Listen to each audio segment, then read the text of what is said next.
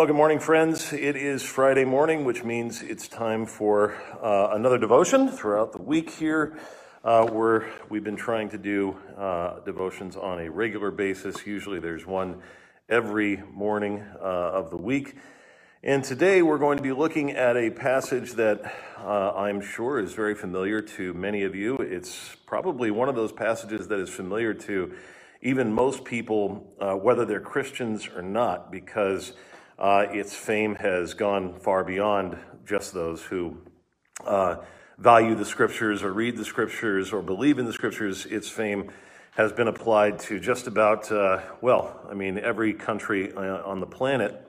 And you can see that in the number of organizations that are named after the parable we're going to look at today, namely the parable of the Good Samaritan. So let me begin by acknowledging something about my past that maybe you don't know. When I was growing up as a kid, I got in an awful lot of fights. That is not to suggest that I was good at fighting. I was not. I lost most of them.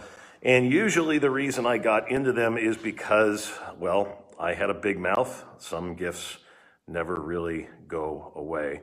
I still have a big mouth. I just use it to preach the gospel now instead of hurl insults at my perceived enemies, which I did a lot when I was a kid.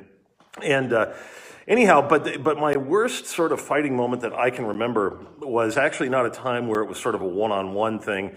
It was a time where me and my buddies went out to go see the movie A Few Good Men. Back when that came out, I was 14 years old. We couldn't drive, and so we were just dropped off at the parking lot where the movie theater was, and we had a little time to spare, and so we figured that we would walk across the street to another, little shopping mall area. And we did, and as soon as we walked across the street, me and my two friends were almost instantly surrounded by 9 much larger men in a sort of half circle. It took us a minute to realize what was going on. And then one of them said something to my friend, didn't hear what he said, and they all rushed upon us and beat the heck out of us. And sure enough, me and my friends had gotten jumped and got beat up pretty significantly. I won't go into any more of the details there. But it was a bad thing, and it was pretty clear that we were in great danger. But one of the things I remember about that event was seeing all the people around us. It was in a restaurant parking lot that just sort of watched us get beat, these 3 14-year-old kids, and did nothing. I can remember a guy standing about 6 feet away from me on a payphone. Remember those? They used to be a thing. And he was still talking on the phone. He's just staring at me. I remember being on the ground and having 3 guys kicking me, and this guy's on the phone, and he's just looking at me, and it's as if he's continuing his conversation. Maybe he's reporting what's happening to me to his buddy or whoever he's on the phone with. I can see onlookers in the restaurant looking out at me and my friends as well, and no one did anything. No one called anybody. Nothing happened. The cops never came. There was nothing like that until my father eventually was called from a nearby payphone by me and came to pick us up. So the question that I was left with, even though I might not have had the language to articulate it at the time, was basically, where were the Good Samaritans? Where were the people there that would be willing to step up and help me as I was being truly victimized and beaten to a pulp? So, of course, the parable of the Good Samaritan is really all about that. It's about somebody coming out of, somebody being willing to go and extend help to someone in a time of crisis. So let's look at the parable. First of all, the background. Well, it all starts off with a lawyer, teacher of the law, one skilled in interpreting the law of God, a Jewish theologian or scholar back then. And he stands up to test Jesus, as often is the case. Hey, Jesus, what must I do to inherit eternal life? Now, from the beginning, Luke tells us his true motives. He is not really interested in learning. He's there to test Jesus. He wants to trap Jesus. But he doesn't know who he's dealing with, of course, and this always tends to be the case. So Jesus responds in good rabbinical style with a question. Well, what is written in the law? How do you read it? In other words, you tell me the answer. Now, I suppose at this point it would have been fair for the lawyer to simply say, well, I asked you first. I asked you first. But he doesn't say that. He takes the bait and answers perfectly, pitch perfect. You shall love the Lord your God with all your heart, with all your soul, and with all your mind, and love your neighbor as yourself. The lawyer knows the Bible, he knows his scriptures, and he is spot on as he quotes the two greatest commands. That is, after all, what the law says. That's how it's summed up. So, since the man loved the law so much, wanted to know what to do to inherit eternal life, Jesus tells him, you want to do it? This is how it looks. But of course, those words, as easy as they are to quote on paper or to say out loud, well, they're not as easy to test yourself by in real life, right? Initially, this lawyer confidently came to Jesus to test him, but now he's the one being tested internally. Something inside of him, as he quotes these commands, still isn't sitting well. And one might think that it would be the first command that's giving him trouble. After all, I mean, who has loved God perfectly with all of their being their entire life? But interestingly, it's not that particular side of the law that the lawyer is troubled by, but it's the second side of the law, the ones having to do with our neighbor. So Luke says, seeking to justify himself. So important to understand the motives. Seeking to justify himself, he asked, and just who is my neighbor? Can you clarify that for me? Now, there would be good reason for him to ask this question at that time. As we see from the rest of Jesus' ministry, this word neighbor really had been redefined by the religious leaders of Judaism to be more compatible with whom they wanted their neighbor to be, right? So to fulfill this command of loving neighbor, some people were inherently excluded from many of the religious writings of the day. For starters, of course, all non-Jews were not considered the neighbor. Also, those who were perceived to be enemies, tax collectors, prostitutes, lepers, all were not really neighbors in the Judaism of the day. But perhaps this lawyer has heard of some of Jesus's teachings on this issue. Remember, it was in the Sermon on the Mount that Jesus said that you should not just love who you perceive to be your neighbor, which had basically become redefined to be like those who are your friends, but he said, no, love your enemies. Or maybe even more than that, he heard Jesus' teaching, maybe more than hearing his teaching, maybe he heard about what Jesus actually did, like he went around having lunch and dinner with tax collectors and prostitutes and touching lepers and going to people like Samaritan women and talking to them and even telling them that they could be forgiven of their sins. I mean, this could be a little scandalous. And so the lawyer's looking for a loophole as good lawyers do. So now the story. A man was going down from Jerusalem to Jericho, and he fell among robbers who stripped him and beat him and departed, leaving him half dead. Now, this road would have been very familiar to the people that Jesus was speaking to. It was a common traveling road, the one from Jerusalem to Jericho. It was actually about 17 miles long and descended sharply from about 2,500 feet above sea level to 770 feet below sea level. It was actually known by some as the Bloody Path. Scholar David Wenham sets the scene. He says the description of the man being set upon, brutally beaten, and left half dead would have made uncomfortable sense. It's what everyone feared about that road in Jesus' day. So, before going any further, it's important for us to simply stop and just picture the scene, for that is what Jesus wants us to do. There is a man traveling down a road who is stripped, so at least half naked, beaten so severely that he is left for dead. He is as helpless as a human being can be. He is truly a victim. There is no way he has of saving himself. That's what we know so far. Now, let's meet the villains of the story.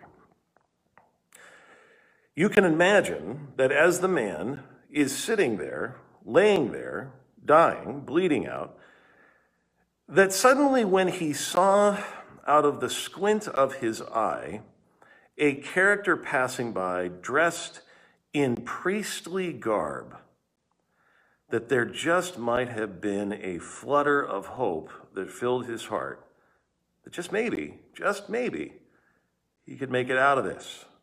Surely, if there was going to be anybody that came to the aid of this dying man, it would be his fellow Jewish leadership and servants of the word. Perhaps he could take him back to the temple. Perhaps he could bring healing. But of course, that's not what happened, right? What does Luke say? Now, by chance, a priest was going down that road, and when he saw him, very, very important detail in the story, Luke wants us to acknowledge and to know, he saw him. He passed by on the other side of the road. Again, he saw him. But thankfully, all is not lost, because by happenstance, likewise, a Levite came to the place and saw him too. Well, perhaps the man thought this time hey, okay, the head pastor botched it, but maybe the assistant pastor still got a little integrity left. Maybe he'll come and get me. Maybe I can be saved after all still. Oh my gosh. And of course, that is not what happened. The Levite saw him and passed by on the other side of the road. Now, upon reading that portion of the story, it is all too common for us to make these men into villains and hypocrites. And to some extent they are. But don't allow yourself to disassociate from them too quickly. Remember, this is a rough road they're on. This is the bloody path, after all. Remember, they are doing important work and are very busy. Who knows what they were heading to? Maybe they're going to the home of a dying person's family or a dying family member, and they're trying to minister to them, and they've got a real important task to do. There's a lot of reasons why they may not have stopped. Helmut Thielicke, a German pastor, pictures the priest wrestling with whether to help the man or not. And he's just about to. And he says, quote, "But at the last moment there occurred to the priest a saving thought, which at one stroke released him from this painful and hazardous obligation and dispersed these self-reproaches of cowardice that were filling his mind. And the saving thought was this question: who is my neighbor really? This man whom I don't know at all? This fellow who may well be a rascal or even a drunk who probably ran his head into a tree? My family comes first, after all. If it were only myself, I would sacrifice my life for him. But I must maintain my family, my vocation, and therefore my real neighbor. It surely would not be obedience, but sinful if I too were to allow these robbers to do me in. Bad enough that one person should be assaulted. Nobody would be served if this gang were to beat and maim not only one, but two persons. Besides, I have all the collection money from the temple in Jerusalem in my pocket. It would be foolhardy of me to allow this money, which belongs to God after all, to fall into the hands of robbers." Thielicke goes on to say, he thought of 100 other reasons why this man could not possibly be his neighbor. Reasons always present themselves when we want to duck something. Even the worst blockhead suddenly becomes as sharp-witted as a mathematics professor when it comes to finding reason for getting out of doing something. The road to hell is not paved merely with good intentions, but with good reasons. End quote. It is all too often the same with us. It is not that we are monsters. It is just that we are fallen human beings. And that means that our primary thought, our primary motive most of our day, if we're honest, is pleasing ourselves and those closest to us. But the results of our too often loveless inaction is that our neighbor still lays beaten, bloodied, naked, and left for dead on the side of the road.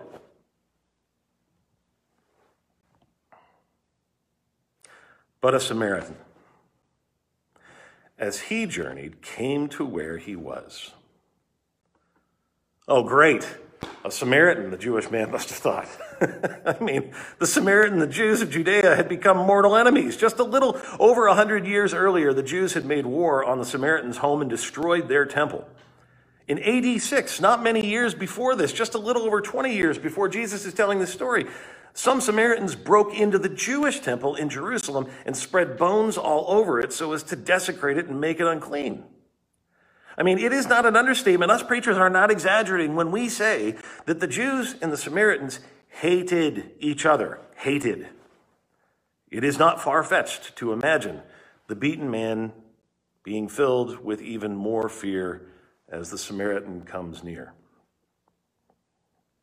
That is certainly what the crowd Jesus was speaking to probably would have expected to hear. So it is with great shock that they hear these next words come out of Jesus' mouth. And when the Samaritan saw him, he had compassion. The word for compassion there is the same word that's used to describe the father's feeling for his lost son in the story of the prodigal son. It is a deep-seated, overwhelming sense of identification with the injured person. No longer does this man see himself as a Samaritan and the injured man a Jew. The Samaritan now only sees another human being just like him, laying there naked, beaten, and dying. And through this, he becomes a type of Christ to this man, as it were. He bends down to his enemy and takes care of him. We're told he went to him. Oh, how easy it would have been to do what the priest and Levite did before, not do any harm, but rather quietly pass by and let what happened, let happen what would happen. But that's not the way it works when you feel compassion for someone. So too, our Lord did not stay in the comfortable confines of heaven waiting for us to pass away, but came to us where we were at and still does so today. The Samaritan then bound up his wounds, pouring on oil and wine. He uses his own medicine for his own journey to help the man, wine to disinfect and oil as a salve for the wounds. So too, Jesus did not merely come to where we were at, but brought healing to our souls through his perfect life. We're told he set him on his own animal. The man carries this stranger, this enemy, on his own beast, choosing to walk alongside of him instead. And indeed, Christ carries us too, like a shepherd carries an injured lamb back to the flock. But he's not done. The Samaritan brought him to an inn and took care of him. The next day, he took out 2 denarii and gave them to the innkeeper, saying, "Take care of him, and whatever more you spend, I will repay you when I come back." The generosity and the overwhelming care that this Samaritan shows this man is incredible. He gives the innkeeper enough money to cover weeks of expenses for the man to recover, and then says on top of it, whatever more needs to be spent in order to ensure that he's brought back to health, I will repay you the next time I come back. Just make sure this man is alive. Is not this what Christ has done for us? Has he not paid the price in full for us to be completely healed and restored, fit for the kingdom of God? So you see, the Samaritan is not merely a picture to us this morning of a good neighbor. He is a picture to us this morning of the good neighbor. Jesus is showing this lawyer he's speaking to that a true neighbor will do anything to help anyone at any time. And there's only one who's ever always done that. That's Jesus. So, let's wrap this thing up. You come back to the question the man asked. Jesus looks at him, he says, "Which of these 3 do you think proved to be a neighbor to the man who fell among the robbers?" And the answer's obvious, right? I mean, it's not even a question. The lawyer knew it, Jesus knew it, the crowd knew it. But begrudgingly, the lawyer, not even able to bring himself to say the Samaritan, says, the one who showed him mercy, I guess. He knows. He knows who a real neighbor is now. So who's your real neighbor? It is anyone you can show compassion to, and it is anyone who can give compassion. In other words, a real neighbor is you. And we are called to extend compassion to them, whoever they may be. We've been hearing an awful lot about riots this week. We've been hearing an awful lot about protests, and we've been doing a lot of listening, at least I have. I've been thinking an awful lot about how to respond and what to think, and frankly, I'm still collecting my thoughts. I'm still learning. I hope that you are too. I hope that we have a posture of repentance and humility and an ability to hear what's being said. I remember when I was 14 going through the LA riots in 1992.